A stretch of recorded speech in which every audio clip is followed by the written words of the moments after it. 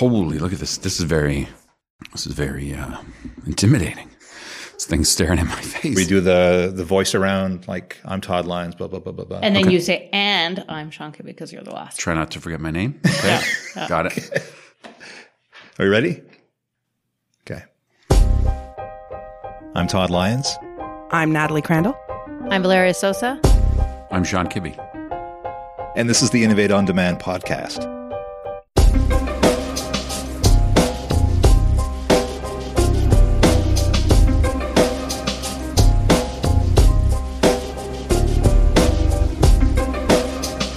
In 10 years, we've transformed from a public service where individual blogging and tweeting was considered career-endangering activity to one that now hosts public-facing professional networking and collaboration platforms.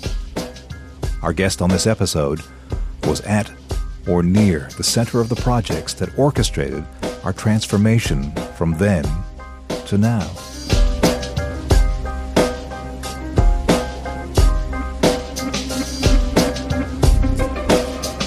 Welcome, Sean. Glad to have you here.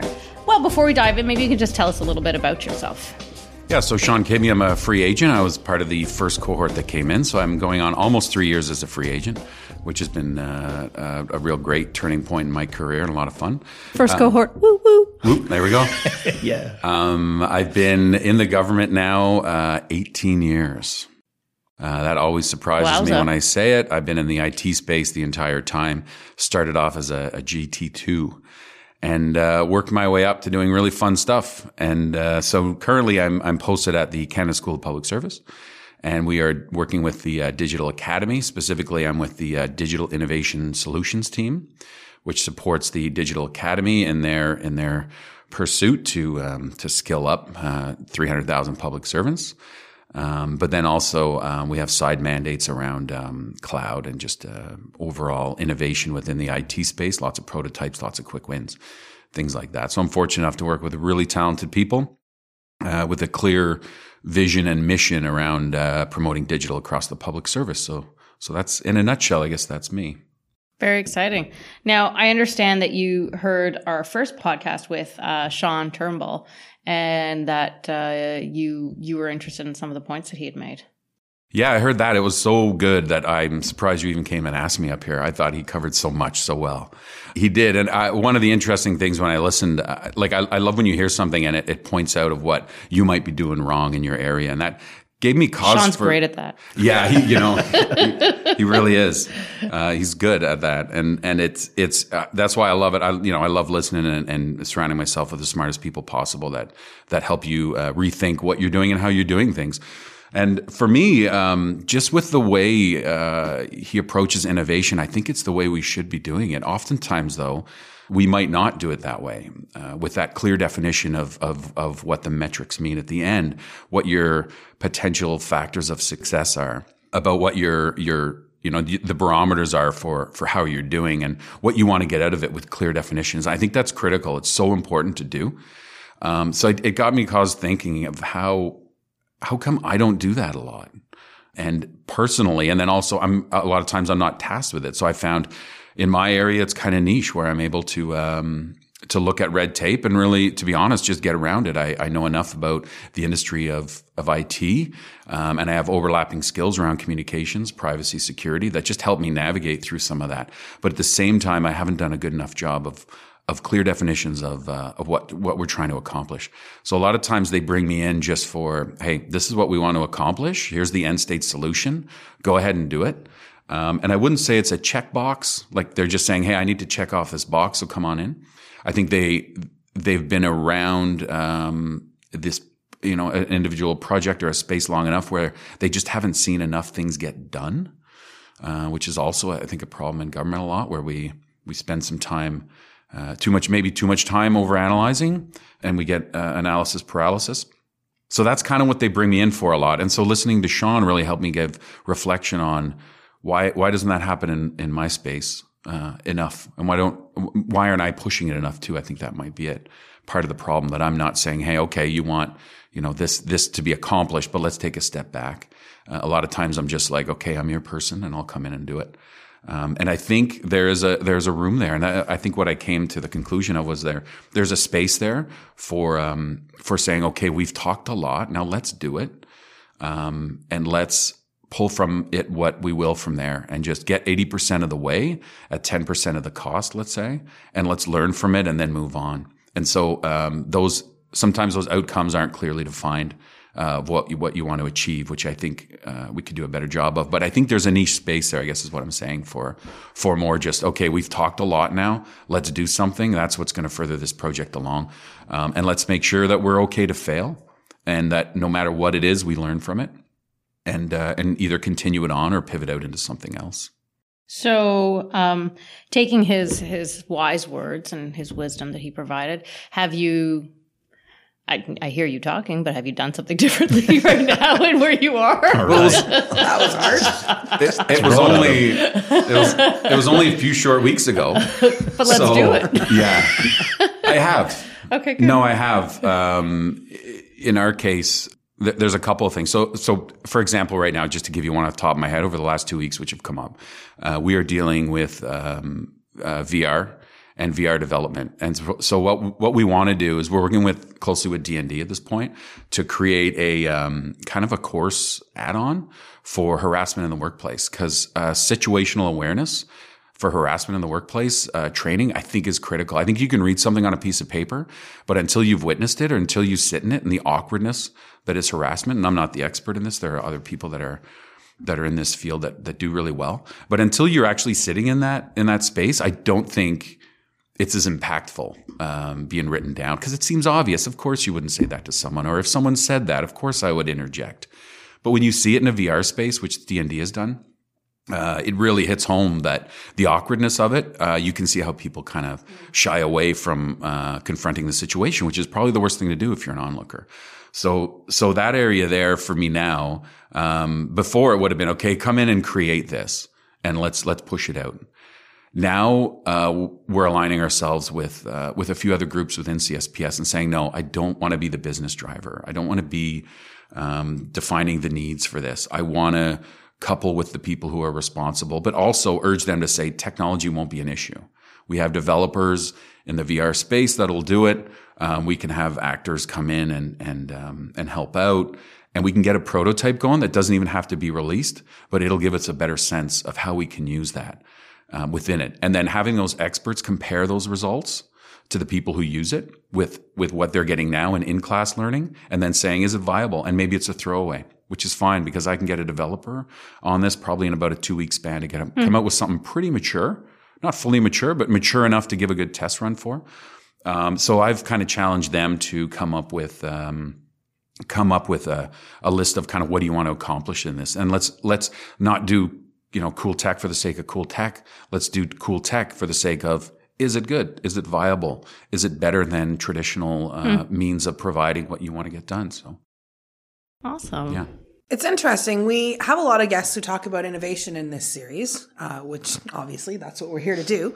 But the common themes that keep coming up really are around methodology. How is it that we apply innovation? What is it, or what are some of those things? So when I hear you talking about this, about the evaluation, about the metrics, to me, I guess that brings to mind a paradigm is I can't conceive of solving innovation by applying a whole series of heavy government methodologies or even light methodologies, but there is still something about how we work that actually enables us to be in a space where we can have innovation, and that innovation brings value and has something behind it.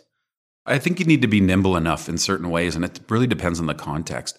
I think it's okay to go through the full gamut of rigor and deciding what you want your outcomes to be and what you want to measure them against. I think is good if you have an end-to-end group of different skill sets, different parties, different interests in the project, and they are all on the same path that we are going to create something, and we might not be comfortable with the outcomes. We might not know what those outcomes are going to be, but we're going to have something to measure them against, and it could be a throwaway, and that's okay too. So if you've got that full complement, I think it's easier to do that because everyone's in the same headspace. A lot of times there will be one or two of those moving parts, that perhaps wouldn't agree, that would say, no, if we're investing this, we need a clear outcome that's focused on this is what will be delivered. And that, I think that's where you get into problems. So you have to look at that and then steer that away and say, no, you need to do more MVPs at that point and then just push the MVP model where you can create small, quick wins and iterate and pivot quickly rather than having the longer process. So I think there's a balance there. But again, the full rigor comes in when everyone's on board that you're doing experimentation. And really everything should be experimentation in the beginning as you iterate and roll out.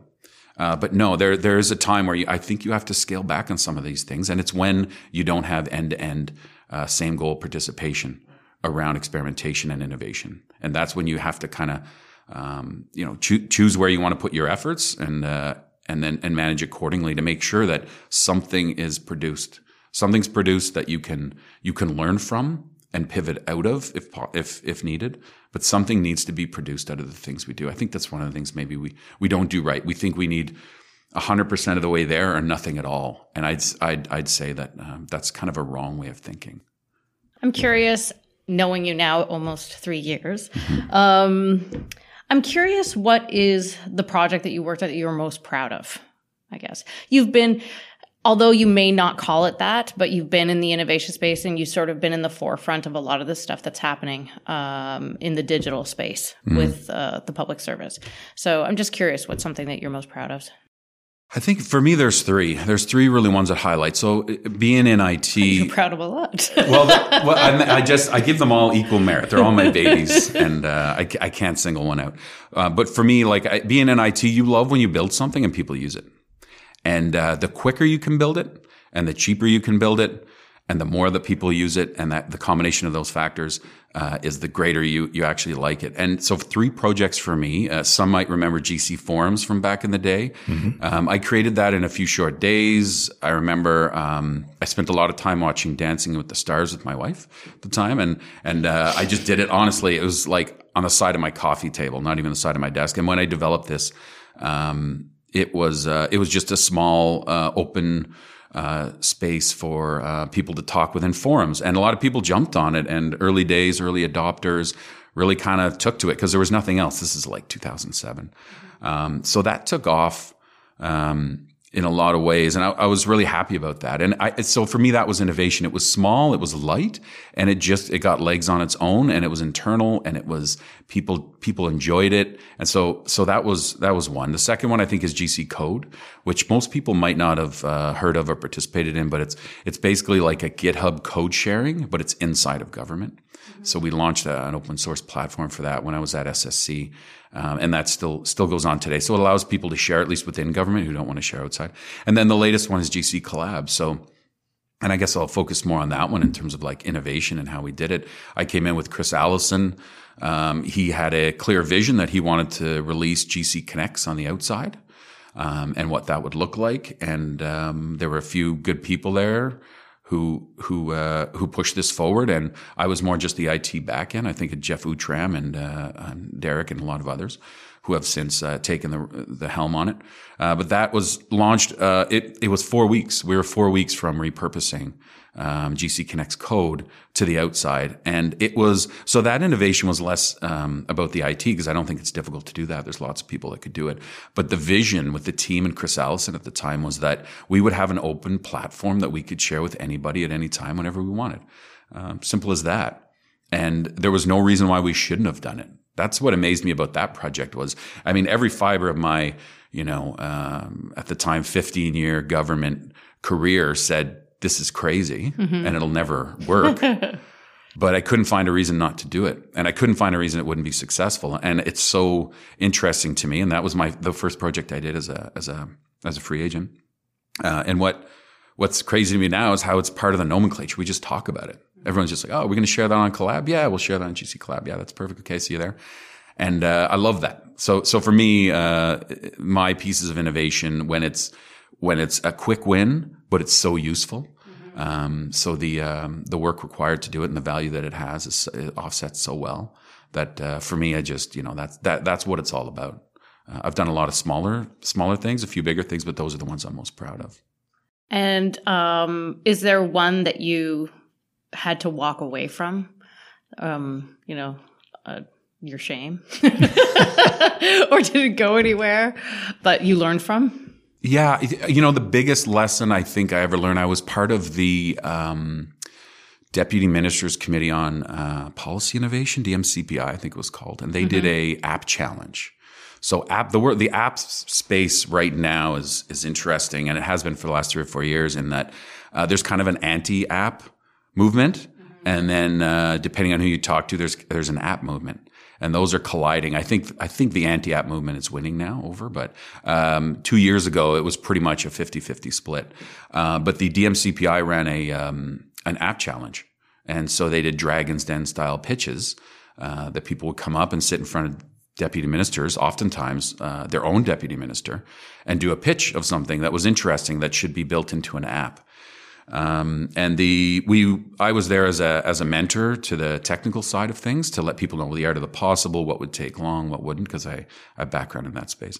But the end state of that entire process, although there were some good apps out there, the end state ended up being that none of these apps got produced. And some of them weren't even mobile apps necessarily, just websites, but they're all fantastic ideas. And I saw deputy ministers commit to things that just didn't happen and that probably should have happened.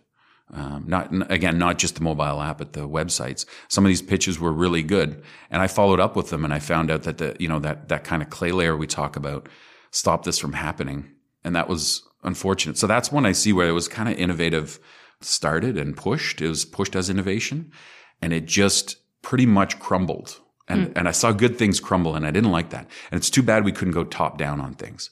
That's when I realized bottom up is so much more effective in a lot of instances than top down, which is strange, especially when you're sitting with a deputy who says, I'm going to make sure that this happens, and it doesn't end up happening.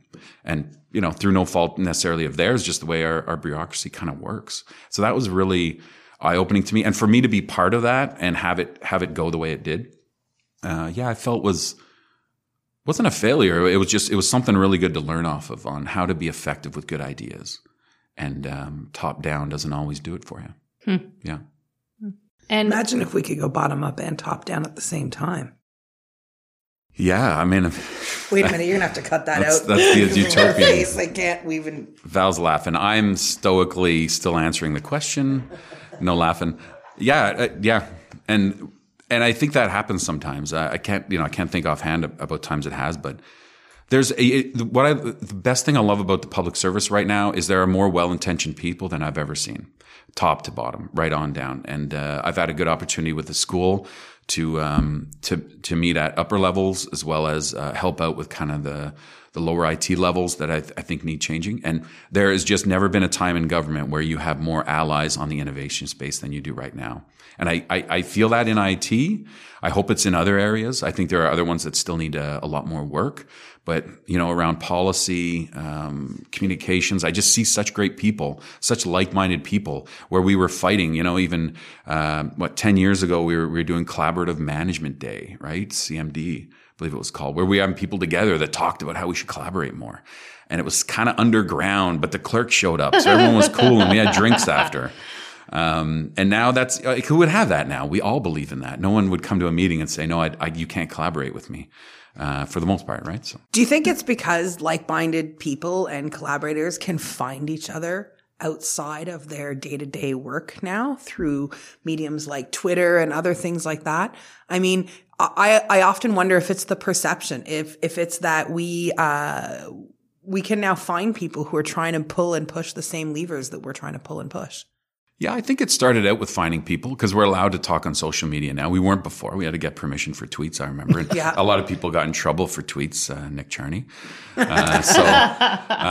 So now, I think that it started with that. And then now it's just there's more safe spaces, right? There are a lot of safe spaces and there's not too many crazy ideas where you're going to get branded someone who's not towing the line.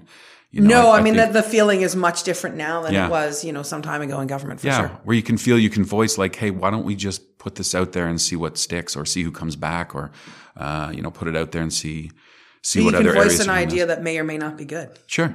Yeah. And so that's what's the difference. I think it started off with social media and connecting people. And I think it's just morphed into being part of the culture, which was always the thing back in the day that we knew was that you needed to change the culture. That's what needed to happen. You weren't going to put in processes and policies that were going to push people to change. You were going to change the culture, and then the policies might follow afterwards for those last areas that maybe are a little harder to change. So yeah, it's a really good time to be in government. There's just this giant movement. The red tape, the bureaucracy still exists. We work through it. There's reasons why some of it exists, which are completely valid. But there's a much more critical lens on our processes now, internally and at high up executive levels that I'm just proud to be a part of. It's just a really interesting time to be in government. We don't do everything perfect, but we are so much more apt to change for the better now across the board that it's encouraging. Let me ask you a little bit about your vision for the future. I'm curious, if you had a dream project, what would it be? That's amazing. I would have loved to get a few of these questions beforehand. But on the spot with that one. So for me right now, and I'm living it, I'm immersed in it here at the Digital Academy in the school. I would love to see the digitization of government properly. Aaron Snow CDS and Aaron Snow just released a report about a 2025 plan to have everything digitized. You know, some people might seem easy or hard, but that's a really monumental task. And I would love to be a part of the project that takes big chunks of that and digitizes them for citizens. The whole Netflix and a Blockbuster world and all these, I think we have the talent to do it. We have the will to do it. And there's no reason why we shouldn't get it done. And so for me, it would be being, which I really am right now, being part of that wave of digitization of government services to meet the expectations of Canadians. Because every day we fall further behind because we're wondering what we should do. And I think we need to go out there and start to do it, be prepared to fail small and pivot. But for me to be a part of that is something that I think is going to be everlasting. And that's what I like. And so for me, that's my ideal project, is a big chunk of digitizing government to meet the needs of Canadians in the way they want it to be needed. So when you frame that in that context, it really brings home the importance of the work that you're doing in the Digital Academy right now. Because how are you going to help the whole workforce accomplish that goal? I feel like even just understanding of what the word digitization means can be really different depending on who you're speaking to. Yeah, and for me, I focus mostly on the IT lens. So the women and guys out there who are doing this IT on the ground floor and like working it up, because I think that's where change has started. So there's other areas that are equally as important around user design, obviously user design, data, all these things that we aren't doing well enough now, just because they're a little foreign to government. So those parts are equally as important. But for me, my focus is mainly on the IT aspect, and that is bringing the people who really have an aptitude for true innovation, learning new skills, bringing private enterprise kind of nimbleness into government are the people that I want to bring to the top levels and connect with each other. Because sometimes they're kind of hidden away, because inherently if you're not in that kind of hierarchical process and you think differently, possibly sometimes, you could be put to the side. So I want to bring those people out. I want to connect them together, and I want to let them know other examples of how people have done what they think they can't do.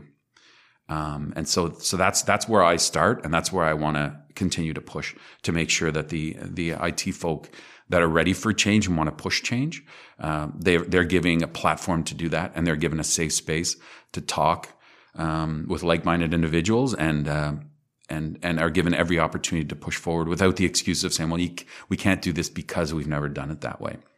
We can't do this because it would be against this. Is to know, let's explore it. Let's explore new ways of doing things. One of the catchphrases I kind of use is that a lot of times we call innovation doing the same things differently. And I think we should be doing different things differently. And that's the lens you got to look at it, but not afraid to fail, and failing small and fast. But doing different things differently is how we have to think.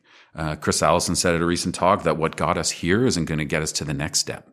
And so we've got to pivot out. And that, what got us here was a hard fight around culture change and just the whole innovation space. And so now we're all on board, I think, and we've reached a critical mass of people who agree that that innovation is the way to go, and we got to do things differently.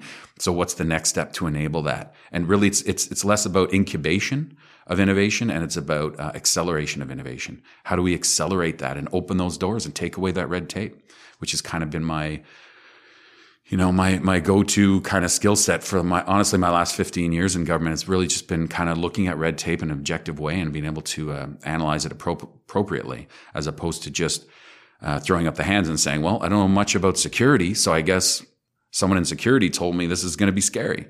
It's like, no, let's look at it and let's evaluate it against the risks that are currently existing, which doesn't often happen in security. So, so that's a long-winded answer, but yeah, it's getting the people out of their shells and giving them a seat at the table and to talk and make sure they connect with other like-minded individuals. So you're talking about a full digital transformation. We're not talking, as Michael Warnick said in his last report, about, simply putting 1995 business processes online. Yes, it has to. We can't, and that's why. That's right. Yeah, we can't just the lift and shift. And there's a lot of focus on cloud now in IT. Yeah. And the lift and shift is one thing, and it might be good, but really you need to retool how you do, in this case, applications. You need to use more of an agile process, and I think that's the same everywhere. We can't just say, let's make this a paperless office exercise, and then that'll cure everything that ails us. It won't. We need to think differently about what we're doing, and we need to do it differently as well. Thank you. Thank you, Sean. What I'm gathering, what I've sort of pulled out from everything that you've said so far, you're a big believer in iteration. Is that sort of your just way of being? And I guess the advice that you would provide people is to iterate. Yep. MVPs early. Regardless of what you're in, doesn't have to be IT. Come out with things, show people things, think of the user at the end of it, talk to the user as you're going along. Yeah, it's the big bangs that are killing us. To quote, smarter people than me who have said this, but the big bangs are killing us. We're doing 2-year projects in spaces where it changes every 6 months. Yeah, that's crazy. That's like the risk around that. We think we're buffering from the risk, but I'd say if you're in an industry that changes pretty drastically every 6 months and you have a 2-year project plan, you have failed from the beginning, and you need to stop doing that. Make a 6-month plan, and don't make it the full Monty, for lack of a better term. Make it so that it proves something.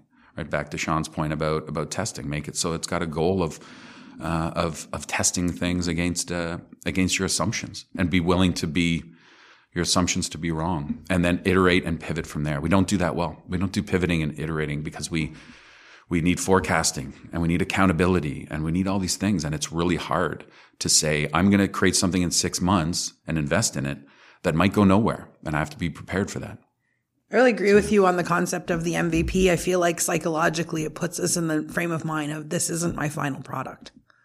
Right. And I think that's kind of where you have to be all the time in order to work in that agile, iterative and pivot friendly kind of an environment where you can actually change directions, or you can correct things quickly, and you can actually implement small wins quickly. Yeah. And traditionally we've been just so scared, IT perspective, to show the client something. We call it the client, right? Which is funny now. It's more product owners and things, but to show someone, because then we're going to be worried, what if it sets too many expectations? What if they're too disappointed because we didn't produce enough because we only had 6 months to deliver? And it's like, if you're a project team and you're agile and all the expectations are the same and everyone's well-intentioned, then that won't be a problem. Also, you're going to learn from it. The client's going to see it eventually. Shouldn't we be working with them all the way through? to change as you go, for sure. And that's right. I mean, that's just normal now, where like 5 years ago in government, that wasn't normal. The entire release process and the waterfall methodologies that we used were long. And, SSC's portion of that made it sometimes even longer. And I think they're changing that now. But yeah, we were doing 12-month release cycles. Well, I wasn't, but I was around teams that were. And that, to me, I don't care what it is, IT. If you can have a 12-month plan. You can't have a 12-month release cycle. That means you can let a bug sit for a year. Yeah, and that's happened, right? Yeah. And the user suffers. And maybe it's not a critical bug that doesn't stop the user from getting what they want, but if it slows them down, isn't that just as bad? And I've seen that. I've seen a bug get worked out in 12 months that really a lot of times is a 5-minute fix that would have helped how many users, right? So the focus on users is important, and that too, that all kind of ties in. But yeah, quick iterations, MVPs, showing early, showing often, being prepared for critical feedback that you're completely in the wrong direction is what we need to do in IT. I think we need to do it better, and we're starting to do it better, which is good. But yeah. Great. Thank you very much, Sean. Thank you for the great advice. Thanks. All right. Okay. Thanks. We do promise to send you questions in advance next time. That's okay. Maybe. Well, I will. Val won't. Thanks for having me. Thanks. You've been listening to Innovate on Demand, brought to you by the Canada School of Public Service. Our music is by Grapes. I'm Todd Lyons, producer of this series. Thank you for listening.